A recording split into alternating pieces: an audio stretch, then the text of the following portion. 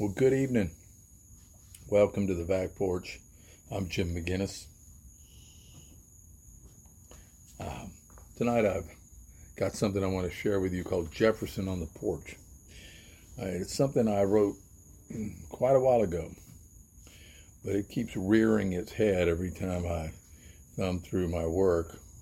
It's about as relevant today as any time, and I hope you enjoy it, and I hope it makes you think a little bit. Jefferson on the Porch. I was sitting on the back porch pondering Eliot's treason, reading just my second book of this, the hurricane season. Again, it dealt with Jefferson, and yet another look at America. My attention shifted first to the brown dog lying at my feet, and then to all my summer chores that would take me out into the heat, then back again to the great Virginian. Something kept me there in front of the fan, planted in that seat. On that humid morning, I read on, one more lesson he had to teach, of his belief in a moral sense, a benevolence slumbering in each. Don't need a prophet or a prince, said he, to tell us right or wrong, an inner voice, the conscience. It's been here all along. But liberty's apostle owned a slave, or several, or many. How could it be that he was first to write a law to set a people free, but could not bring himself into the end to emancipate dear Sally? A hero? You say, with the sin that he commits, he preaches from the pulpit of the hypocrite. A hero? I say yes, because he's fallen. Ah, hypocrisy, our favorite sin. And Jefferson knew his crime. He saw it plain. He smelled the stench and felt the pain. But if moral contradictions are the measure of a man, then who is worth a damn among us? And I've heard others say, it's from the deep and dark recesses of our own self-betrayal there the force of moral vision rises. Now as the sun crept up in the sky, a gentle breeze began to rustle in the trees, and the dog is restless now, impatient with my sedentary ways.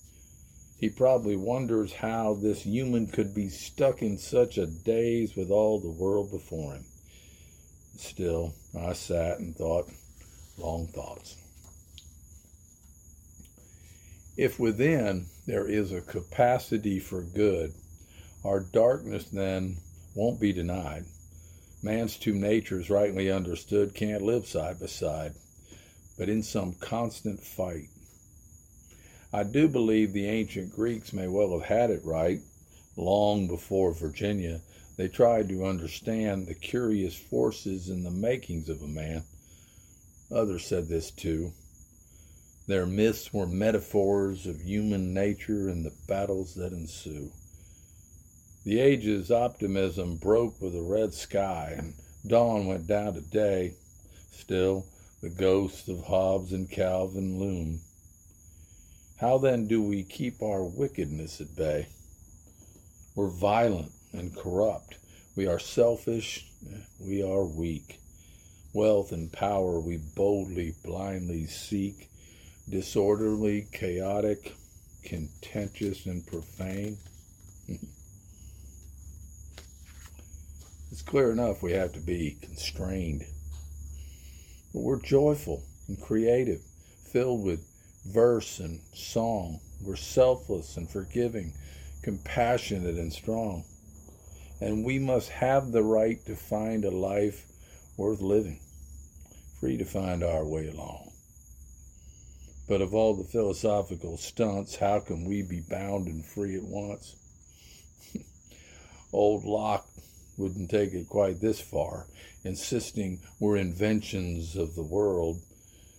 Waxen shapes we are, tabula rasa, created not within, but out. There seems little room in him for doubt. And volumes have been written, taken down, and passed along as fact that only on self-interest do we truly act. Now, A debt is owed to Locke, Newton of the mind. His books impress my friends sitting there upon my shelf, but the only motive he can find is what benefits oneself. Where's the moral sense? The pleasure gained by helping others. No need to come to Jefferson's defense. Like the Scot before him, our beleaguered founder, enlightened pioneer, believed there is no place for determinism here. In Calvin, Locke, or Freud, whatever the disguise, with dogma comes iron fetters. Try on free will for size. When I do good, I feel good, Lincoln said, and his simple creed rings true. Man and woman must awaken to what Jefferson already knew. There's got to be benevolence in the happiness we doggedly pursue, even if we never catch up with it. Jefferson on the porch. Fair winds.